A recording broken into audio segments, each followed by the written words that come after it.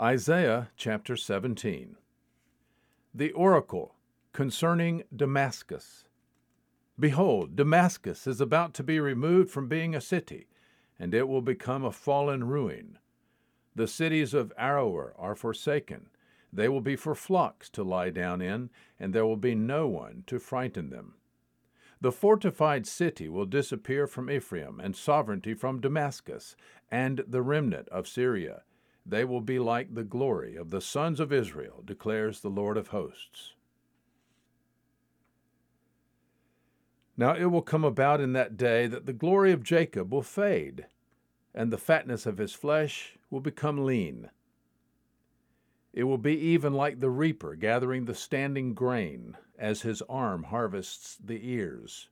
Or it will be like one gleaning ears of grain in the valley of Rephaim. Yet gleanings will be left in it like the shaking of an olive tree, 2 or 3 olives on the topmost bough, 4 or 5 on the branches of a fruitful tree, declares the Lord, the God of Israel. In that day man will have regard for his Maker, and his eyes will look to the Holy One of Israel, and he will not have regard for the altars, the work of his hands, nor will he look to that which his fingers have made. Even the Asherim and incense stands.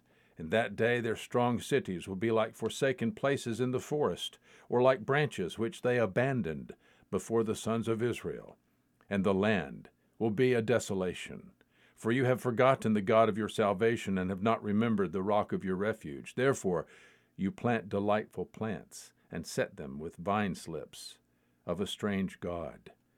In the day that you plant it, you carefully fence it in, and in the morning you bring your seed to blossom. But the harvest will be a heap in a day of sickliness and incurable pain. Alas, the uproar of many peoples, who roar like the roaring of the seas, and the rumbling of nations, who rush on like the rumbling of mighty waters.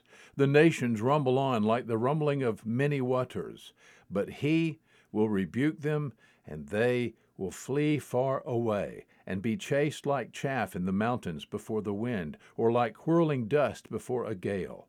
At evening time, behold, there is terror. Before morning, they are no more. Such will be the portion of those who plunder us, and the lot of those who pillage us. Isaiah chapter 17. There is good news today.